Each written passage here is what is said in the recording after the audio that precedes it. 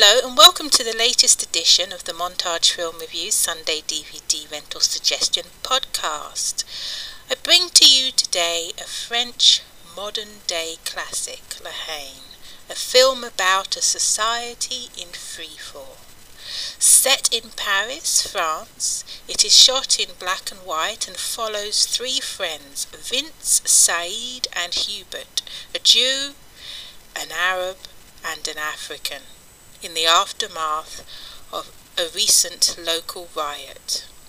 One of the local ghetto boys, a friend of the trio, is subsequently in a coma, strapped to a hospital bed, being guarded by the police.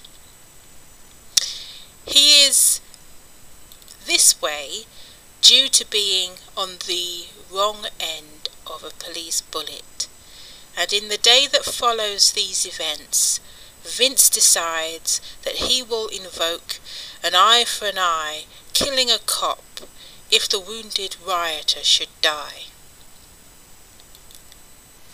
Hubert tags along with him and Said just to make sure that nothing bad happens, like Vince carrying out his threat.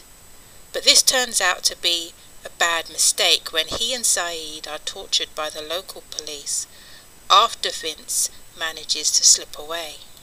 Upon their release, they spend the remainder of the night wandering the city after missing the last train.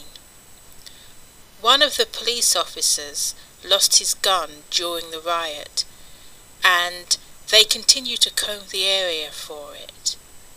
But they will not do so successfully because Vince has gotten there first, making Hubert even more anxious, like that guy who falls from a 50-story building, and as he falls tries to reassure himself by repeating, "So far so good, so far so good, so far so good."